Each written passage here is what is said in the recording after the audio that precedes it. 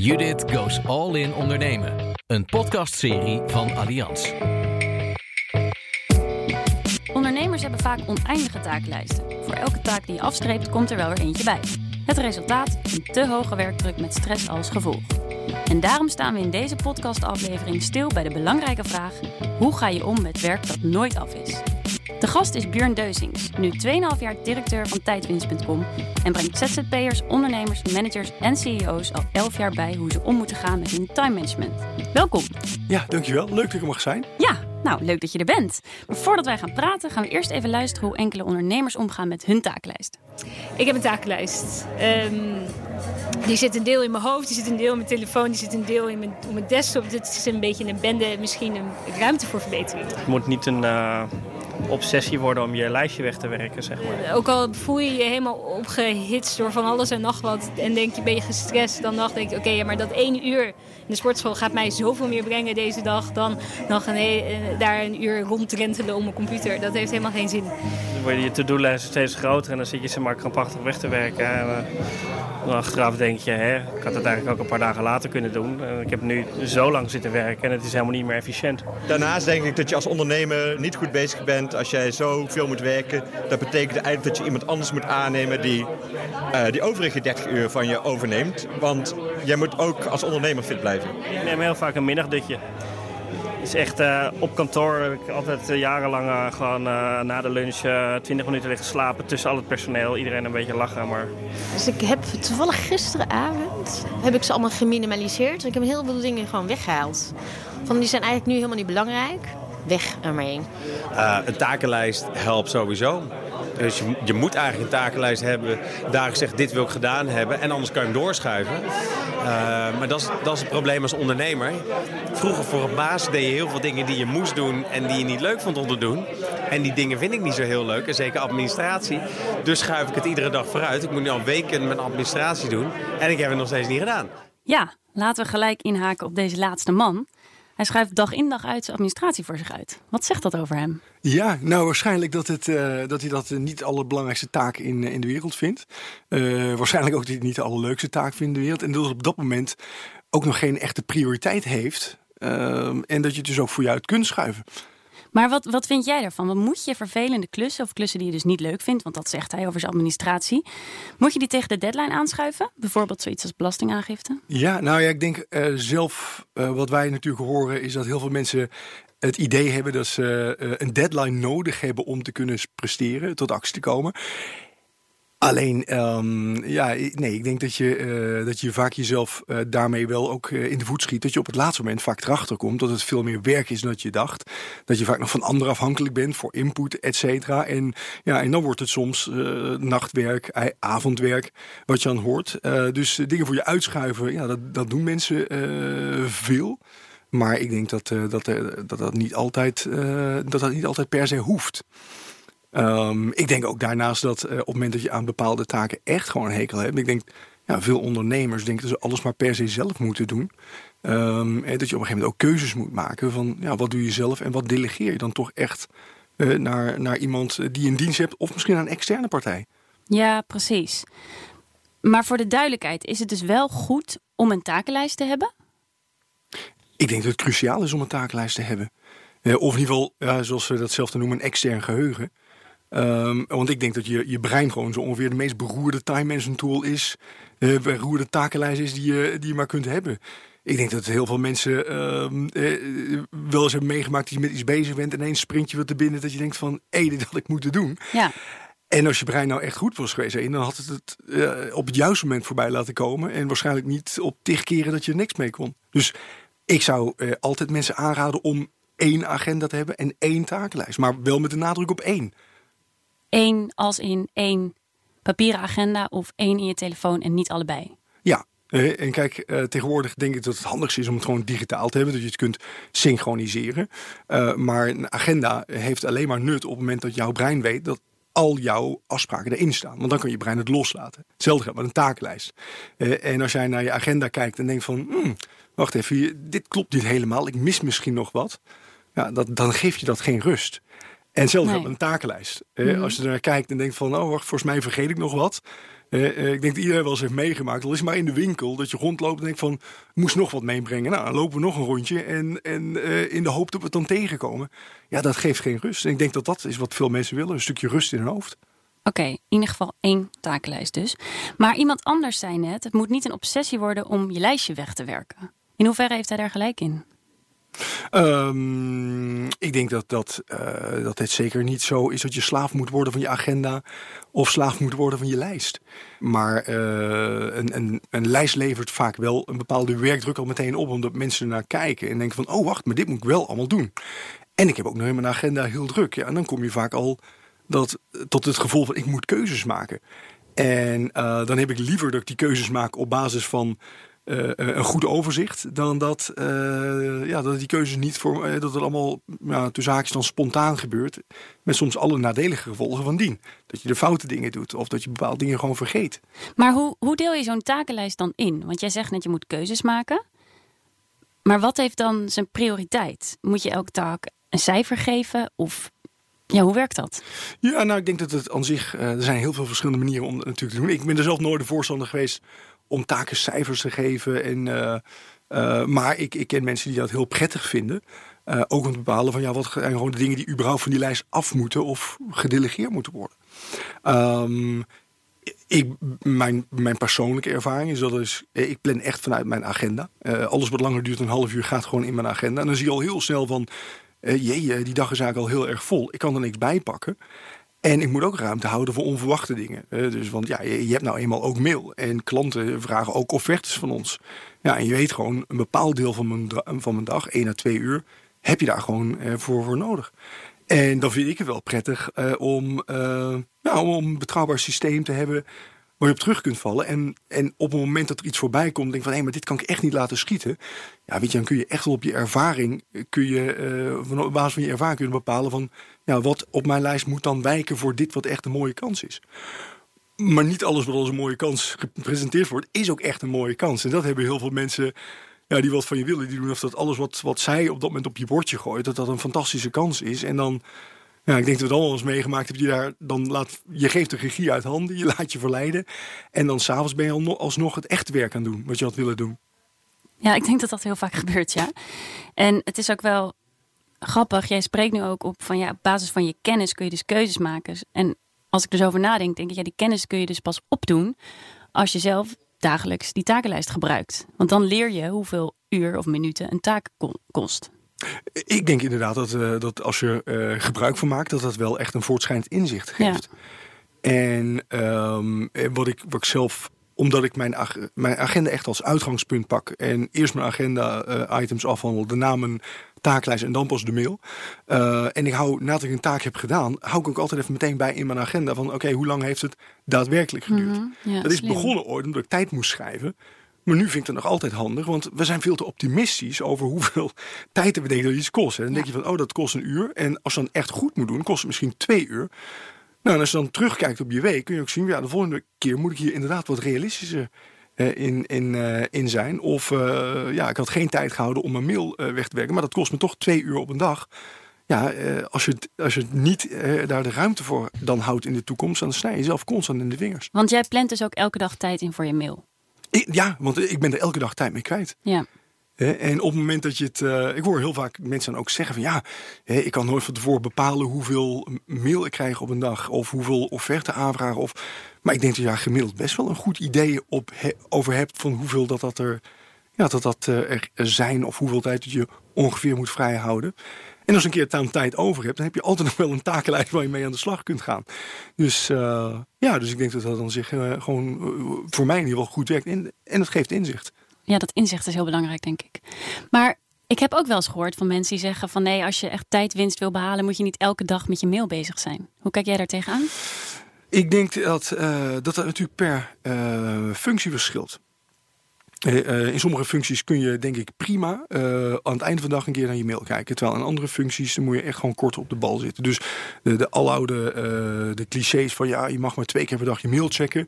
Ik denk niet dat dat werkt. Ik denk wel dat je heel bewust moet nagaan van waarom check ik mijn mail. Je checkt je mail om te kijken of er werk is bijgekomen, om te kijken of prioriteiten zijn veranderd. Maar het is niet je werk om je werk in de gaten te houden. Je zult het wel moeten gaan doen. En als jij ermee uitkomt om bijvoorbeeld een keer een dag niet je mail te checken en daar loopt niks in het 100 en je kunt dan echt concentratie pakken voor grote taken, waarom zou je dat dan niet doen? Maar op het moment dat je 2 keer of 3 keer op een dag nodig hebt, dan is dat ook prima. Ja, dus daar zit het hem eigenlijk ook weer in het inzicht. Het inzicht. Ja. En ook gewoon van realiseer je wel dat als jij per dag 50 mails krijgt en je onderbreekt 50 keer je werk om 1 mail te beantwoorden, dat kost veel meer energie, heeft veel meer impact. Dat je gewoon 2 momenten pakt waarin je 25 mails wegtikt. Ja, dat klinkt logisch. Maar even terug naar wat je net zei, want ik hoorde jou spreken over je agenda en over je to-do-list. En daarvoor had je het over dat je 1 kloppend systeem moet hebben. Ja. Maar ik hoor je dus over 2 systemen. 2 tools, maar samen vormen ze 1 systeem. Aha, ja. Kijk, je hebt bijvoorbeeld in Outlook heb je je agenda en daar kun je ook je taken in organiseren. En dan heb je het over 1 systeem, echt 1 programma wat je maar hoeft te openen. Zelf werken wij met Google Calendar en daarnaast heb ik nog een takenmanager. En die 2 schermen heb ik gewoon naast elkaar open. Maar het is wel mijn routine om daar alles in te zetten en om dat als uitgangspunt te pakken. En als het mij iets binnenvalt, of het nou iets is wat ik uit de winkel moet meepakken of dat ik nog iemand moet terugbellen. Het gaat meteen naar mijn taaklijst in plaats van dat je het in je hoofd bewaart of ergens opschrijft of in notities van je iPhone zet of waar dan ook. Waardoor je toch, het geeft onrust en je vergeet het misschien. Mm-hmm. Heb ik mezelf wel de routine aangewend van het gaat in 1 van die 2 plekken. En die vormen samen voor mij een systeem. Ja, oké, helder. En we hoorden ook in de quotes, en ik herken dat ook van mezelf, dat je toch door zo'n takenlijst ook best wel het gevoel hebt om druk, dat je druk bent. Ja. Hoe kijk jij daar tegenaan? Is dat iets wat in de mode is? Volgens mij wel. Ja, ik denk dat echt inderdaad als je Druk. Ja, druk. Hè. En ik denk dat er een heel groot verschil is tussen werkdrukbeleving en daadwerkelijke werkdruk. Maar als je mensen vraagt van en hoe is het? Standaard antwoord is toch vaak van druk. En ik denk ook dat je heel raar zult reageren. Dat je wel vreemd zult vinden als je vraagt iemand hoe gaat het? En ze zegt van lekker rustig. Ja, ik doe dat dus. Ja. Als ik niet echt daadwerkelijk druk ben, zeg ik goed, rustig. En dan zie je dat mensen schrikken. En denk ik, gaat het wel goed met je? Ja, juist. Ja, maar dat is dus, er wordt echt waarde gehecht aan druk zijn. Terwijl, ik denk dat mensen over het algemeen veel meer energie krijgen van productief zijn dan van een hele dag druk zijn. Dus voortaan zeggen we, hoe is het? Ja, productief. Ja, productief, ja, goed. Hè, als we dat nou ooit een keer zouden kunnen bereiken. Ja. Maar wat is dan precies het verschil tussen druk en productief? Nou, ik denk dat druk zijn. Ik heb bijvoorbeeld wel eens dagen, dan heb je echt duidelijk de regie in eigen handen. Jij bepaalt wat je die dag doet. En op het eind van de dag heb je echt grote dingen gedaan gekregen. Nou, dan ben je productief geweest. Ik heb ook wel eens die dagen, dan kom je binnen en dan had je allemaal dingen willen doen, maar dan zijn er telefoontjes, zijn er offertes, dan zijn er allemaal dingen die met jou een dag aan de haal gaan. En aan het einde van de dag, als dan ook aan je gevraagd wordt van, wat heb je vandaag allemaal gedaan? Dan is het vaak van, weet ik niet, ik ben hartstikke druk geweest. En dat is voor mij het verschil. En dat wil niet zeggen dat de ene dag dat je dan minder hebt gedaan dan de andere dag, maar de beleving is anders en het kost je ook echt veel meer energie. Ja, dat klinkt inderdaad heel herkenbaar. Als je je taken van je taaklijst hebt afgerond, dan kan dat echt een voldaan gevoel geven. Er is zelfs een keer onderzoek gedaan naar wat gebeurt er nou als wij een takenlijst maken. Dan krijg je echt letterlijk een hele kleine pijnprikkel in je brein. Terwijl als je dan iets doorstreept op je takenlijst wat je gedaan hebt, dan krijg je een hele kleine hoeveelheid endorfine en dopamine. En mensen beginnen dan meestal ook met de kleine taken. Want dan hebben ze het gevoel van, ik ben super lekker bezig. Steeds meer endorfine. Meer endorfine. En die grote dingen, die doe ik wel voor de lunch. En dan, er was nog mail, niet gelukt. Dat doe ik na de lunch. En voor je het weet, eind van de dag heb je ze nog niet gedaan. En dan schuiven ze weer vooruit. En ik heb ook wel eens gehoord van mensen die zeggen van, soms dan doe ik iets tussendoor wat ik niet gepland had. En dan schrijf ik het op mijn lijst erbij, al is het maar om het door te strepen. Want dat voelt lekker. Ja, slim. Als dat een goed gevoel geeft. Als het een goed gevoel geeft, kan ik me daar wel bij voorstellen. Maar stel nou je bent ZZP'er en je hebt een hele mooie takenlijst gemaakt en je denkt dit wordt een mooie dag. En dan komt er opeens 1 klus bij en die kan je niet delegeren. Want je bent alleen. Maar wat doe je dan? Dan moet je een keer nee zeggen. Tegen welke taak zeg je dan nee? Nou ja, ik denk dat op het moment dat je de zaak goed op een rij hebt. Punt 1 is sowieso een utopie om te denken dat altijd alles dan heel mooi passend gaat worden. Maar bij jou gaat dat ook niet zo? Nee, want soms heb je gewoon echt, komen dingen gewoon echt ongelegen. En dan is het echt zo dat je ze allemaal zelf moet doen. Maar als jij, stel je hebt 8 uur op een dag die je wil besteden aan je werk en het ligt voor 12 uur, ja, dan zul je een keuze moeten maken. En ik denk wel dat je ook wel echt verwachtingen kunt managen bij mensen. Als een klant echt, als dat per se vandaag moet, ja, dan kun je nog altijd datgene wat je laat liggen. In het ergste geval moet je even laten weten van dat is blijven liggen en even verwachtingen managen. Ik heb het ook wel zo dat je bij klanten, dat je dan altijd voorbij ziet komen en denk je, dit wil ik echt zelf doen. En dat je dan de klant ook gewoon even laat weten van, ik wil hier echt even zelf naar kijken, maar vandaag kom ik er niet aan toe. Wanneer wil je het uiterlijk hebben? Ja. Of is het een probleem dat ik het maandag aanlever? En dan neem je wel weer de lead. En vaak zitten mensen helemaal niet zozeer te wachten op een snel antwoord. Ze willen een goed antwoord, maar ze willen wel even een teken van leven. En ze willen weten wat ermee gaat gebeuren. Ja, en dus eigenlijk is daar inzicht ook weer de key, dat je de cliënt inzicht geeft. Ja. Dus en dat je niet zomaar de regie uit handen geeft, puur omdat iemand anders zegt van, ik moet het snel hebben. Ja. Want soms is dat helemaal niet zo. Nee, en soms probeert iemand het ook gewoon even kijken of het kan. Ja. En dan heb jij alweer ja gezegd. Ja, en dat is het probleem. Als je ja hebt gezegd, dan moet je het ook doen. Ja. Maar ik heb het ook wel eens meegemaakt die alles uit je hand hebt laten vallen voor iemand. En dan om het op tijd op zijn brood te krijgen. En dan per e-mail stuurt het op. En je stuurt het en je krijgt een out of office. Ja. Je hoort er een week later op en denkt, waarom heb ik dit nou gedaan? En daar leer je wel van. Ja, dat is waar. Want er zit ook nog een financiële afweging bij soms. Dus op welke plek komt die financiële afweging te staan? Kun je eens een voorbeeld geven van wat je bedoelt met een financiële afweging? Nou, ik herken het van mezelf wel dat ik een opdracht binnenkrijg waar een mooie beloning tegenover staat. En wat ik ook een leuke opdracht vind. Waarvan ik weet, eigenlijk past het niet in mijn agenda. Of ik moet een andere taak die ik mezelf had toebedeeld, die iets minder oplevert, voor me uitschrijven. Maar die andere taak is ook belangrijk. Het moet ook gewoon deze maand gebeuren. Ja. En dan denk ik ook nog eens, dan kan ik een weekend erbij werken. Maar dat wil ik eigenlijk ook niet. Nou, dan vind ik het heel lastig. Zeg ik nee, want het past niet. Of zeg ik toch ja, want ik krijg er geld voor. En daar kan ik mijn huur weer van betalen. Hoe zwaar moet ik die financiële afweging laten wegen? Ik denk dat je gewoon zelf heel goed in staat bent om dat te bepalen. Alleen je merkt wel al meteen van waar zit hem de druk. Ja, ik moet keuzes maken. En als ik die keuze niet maak, dan maak ik dus eigenlijk ook gewoon de keuze dat ik dus de komende week het heel druk ga hebben. Ja. En is het me dat waard? Ja, precies. En dan denk ik soms is de opdracht zo mooi. En dat hoeft niet eens financieel te zijn, maar je denkt van dit is me gewoon waard. Maar als je dat constant doet, daar loop je wel weer een keer op leeg. En soms moet je dus wel gewoon kiezen om nee te zeggen. Ik heb ook wel eens hele mooie opdrachten laten lopen. Omdat ik dit wil ik er nou gewoon even niet bij pakken. Ja. Want je kunt wel alles aanpakken, maar je wil het ook gewoon goed afleveren.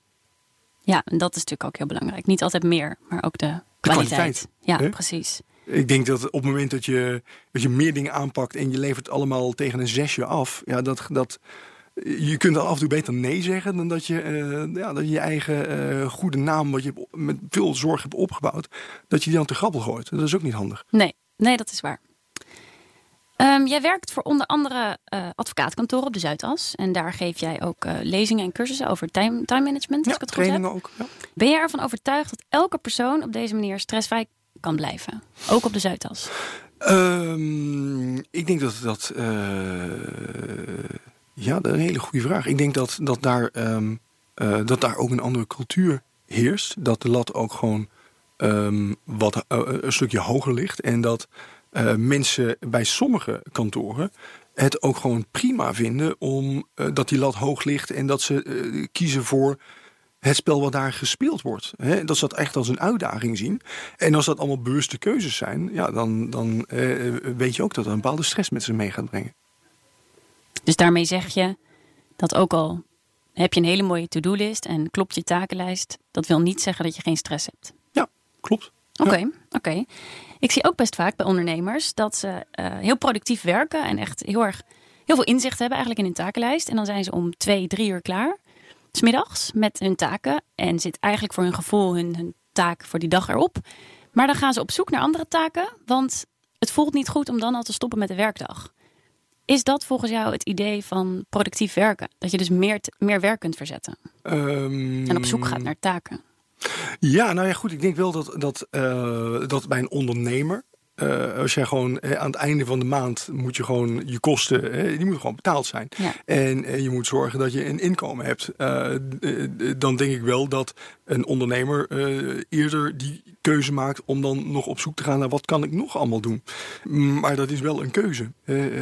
Ik vind het zelf ook gewoon prima als ik klaar ben met mijn taken om dan bijvoorbeeld op vrijdagmiddag echt nog gewoon in te lezen en kijken van hoe kun je weer nieuwe ideeën in de markt zetten. Zou ik in loondienst zijn en je wil niet per se zeggen dat je dan zegt van nou, nu taai ik af, want ik ben klaar. Maar ik merk wel dat je een ander verantwoordelijkheidsgevoel hebt, want ja, je moet toch blijven ontwikkelen. Maar van de andere kant, ik vind het bijvoorbeeld ook af en toe heerlijk om te zeggen van nou, nu ben ik wel klaar en deze week is druk geweest en ik ga een paar uurtjes wielrennen. Ja, die keuze, en dat is wel, vind ik ook gewoon de vrijheid die je als ondernemer hebt en die je ook gewoon moet nemen. Want daarmee laat je ook weer de accu op voor om daarna weer door te gaan. En nu ik je dat zo hoor zeggen, vind je ook dat je dat soort dingen ook op je takenlijst moet zetten? Sporten bijvoorbeeld? Bij mij staan ze hoog op mijn takenlijst. Ja, nee, bij mij ook. Er zijn natuurlijk veel mensen die hun takenlijst alleen maar specificeren op de zakelijke dingen die je moet doen. Ja. Maar jij zegt ook de persoonlijke dingen, zet ze erop.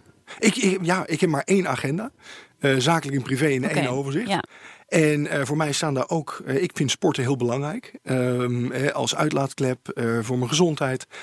Dus dat plan ik in, zodat ik weet dat ik daar ruimte voor maak. Maar ik vind het ook bijvoorbeeld heel belangrijk om voldoende te doen met mijn dochtertje. Dus ik plan er ook echt in om te wanneer ga ik met haar naar de dansles? Of wanneer moet ik een keer ergens voor rijden? Of dit jaar is weer het schoolreis. Nou, die dag plan ik al vrij.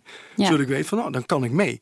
Ja. En want dat zijn ook de dingen waar je energie van krijgt. Ja, precies. Ja, ik weet van mezelf, ik heb zelf dat ik avonden waarop ik gewoon niks wil doen met niemand of gewoon thuis wil zijn, heb ik zelfs met een rode pen zet ik dan een agenda een kruis in mijn agenda, zodat ik het ook niet onbewust ga opvullen met andere dingen. Dat als iemand stuurt, hey, kan jij afspreken? Dat ik dan kijk en dat ik dat rode kruis zie staan. En ik denk, nee, kan niet. Ja, maar het idee wat ik nu ook krijg is dat op het moment dat je druk bent en er komt een zakelijk verzoek en je ziet dat je een privé afspraak hebt, dan is er al heel snel de neiging van dat privé schuift op. Precies, ja. En ik denk dat op het moment dat je tegen een klant dan zegt van nee, sorry, dat kan niet, want ik heb al een andere afspraak, dat gewoon prima is. En of je die keuze maakt van wat gaat voor, dat is natuurlijk aan jezelf. Ja. Maar ik vind wel dat je bewust moet zijn van het feit van ik heb daar zelf de regie in en nee, vanavond gaat het niet lukken. Kan het eventueel morgenavond? Ja. Vaak kan het dan ook. Ja, precies. En zelf ben je directeur van een bedrijf waar honderden trainingen worden gegeven op jaarbasis. Je hebt allemaal mensen in dienst. Het lijkt mij dat jij ook een drukke agenda hebt. Wat is jouw eigen grootste valkuil? Ondanks dat ik tegen beter weten in ben ik nog altijd veel te optimistisch over wat ik op een dag gedaan kan krijgen. Dus ik moet mezelf altijd toch temperen om niet te veel te willen op een dag. En dat daarin te snoeien. En dat doe ik dus ook dagelijks. Maar ik merk wel van als ik bijvoorbeeld zelf nog een keer training geef en ik zeg dat tegen mensen. Ik denk van dit is ook echt nog voor mij altijd een punt. Maar dat komt ook uit je enthousiasme voor je werk. Je wil gewoon heel veel dingen oppakken dan. Ja, want ik heb ooit ergens een quote van jou gelezen dat jij zegt, time management is net een dieet. Ja. Kun je daar iets over vertellen? Wat je daarmee bedoelt? Nou, time management time management moet je niet aanpakken zoals heel veel mensen een dieet aanpakken. Dus even een korte ik ga calorieën crashen, ik doe het even een week goed. Ja, precies. En daarna dan kan ik weer eten wat ik wil. En dat is, als jij je sport zelf ook veel, ik neem aan dat je ook bewust met voeding omgaat. Ja, je kunt best een keer een avond over de scheef gaan met een pizza. Nou, doe gek 2 pizza's, maar je weet wel, ik zal het ergens anders moeten compenseren. Ja. Hetzelfde met time management. Je zult voor jezelf een manier van werken moeten opzetten die voor jou prettig voelt en die op lange termijn kunt handhaven en ook wilt handhaven. Ja, precies. Dus je moet niet op een kortdurende oplossing zoeken eigenlijk. Nee, maar gewoon echt daadwerkelijk iets veranderen in je patronen. Ja, je zult keuzes moeten maken. En ook als jij 1 agenda hebt en 1 takenlijst en kan wel eens een keer een week zo druk zijn dat je het niet goed bijhoudt. Ja, goed, maar dat wil niet zeggen dat je dan moet opgeven. Nee, dan begin je gewoon de volgende week weer opnieuw. Ja, deze hele podcast geeft mij ook heel veel inzicht. Mooi. En ik ben wel nieuwsgierig, want we hebben allebei moeten schuiven in onze planning om deze afspraak tot stand te brengen. Ja. Hoe is dat proces bij jou gegaan? Nou, ik zag ik kreeg op een gegeven moment het verzoek of ik mee wilde werken aan deze podcast. was. En ik zag dat ik dat op tijdstip dat niet kon. Ja, dat ik daar dat het tijdstip wat voor zat niet kon. Ja, en dat kon ik ook niet verzetten. Nou, en dan denk ik van, weet je, ik zou het ontzettend leuk vinden om mee te doen, maar dat tijdstip gaat niet. Ja, maak het bespreekbaar. En dan blijkt ineens dat dus wel dat kan. En ik heb ook zelf moeten schuiven om nou dit moment mogelijk te maken. Ja. Maar ja, ik denk van als je had ook nee kunnen zeggen, nee, dat ga je niet. Nee, je kunt het beter bespreekbaar maken. En dan blijkt ineens tot we toch tot leuke oplossingen kunnen komen. Ja, zeker. Maar je hoeft dus niet nu vanavond nog of het hele weekend iets te doen omdat wij hier nu zitten. Nee, dat niet. Nee, dat gelukkig niet. Gelukkig. Nou, en dan tot slot van deze podcast ben ik heel benieuwd en de luisteraar denk ik ook. Heb je nog 1 ultieme tip die je ons kan geven voor de oneindige to-do-list? Ik denk dat je, als je het hebt over de oneindige to-do-list, dan denk ik dat je een goed verschil moet maken tussen op die to-do-list. Wat zijn de dingen die ik daadwerkelijk vandaag wil doen? En wat zijn de zaken die mijn aandacht hebben? En dingen die ik daadwerkelijk vandaag wil doen, dat is bijvoorbeeld een factuur betalen. Dat is heel concreet. Dingen die mijn aandacht hebben zijn bijvoorbeeld een rapport wat nog af moet, de belastingaangifte, et cetera. Die horen niet op dezelfde lijst thuis. En het is voor je eigen gemoedsrust is het goed om die klussen die je aandacht hebben op tijd in stukken te hakken en heel concreet te maken. Want dat zet je ook echt aan tot actie. En dat voorkomt dat je heel veel dingen voor je uit bent aan het schuiven. Ja, helder. Dus echt grote klussen opknippen in kleine, makkelijke to-do dingen. Begrijp ik het goed zo? Ja, hele concrete dingen. Ja, want dat zet je gewoon aan tot actie. Dat zet je aan tot actie en dat maakt het concreet en het helpt je ook beter om in te schatten hoeveel tijd gaat met dit kosten. Ja, helder. Top. Dankjewel, Björn Deusings, expert op het gebied van time management en directeur van Tijdwinst.com. Graag gedaan.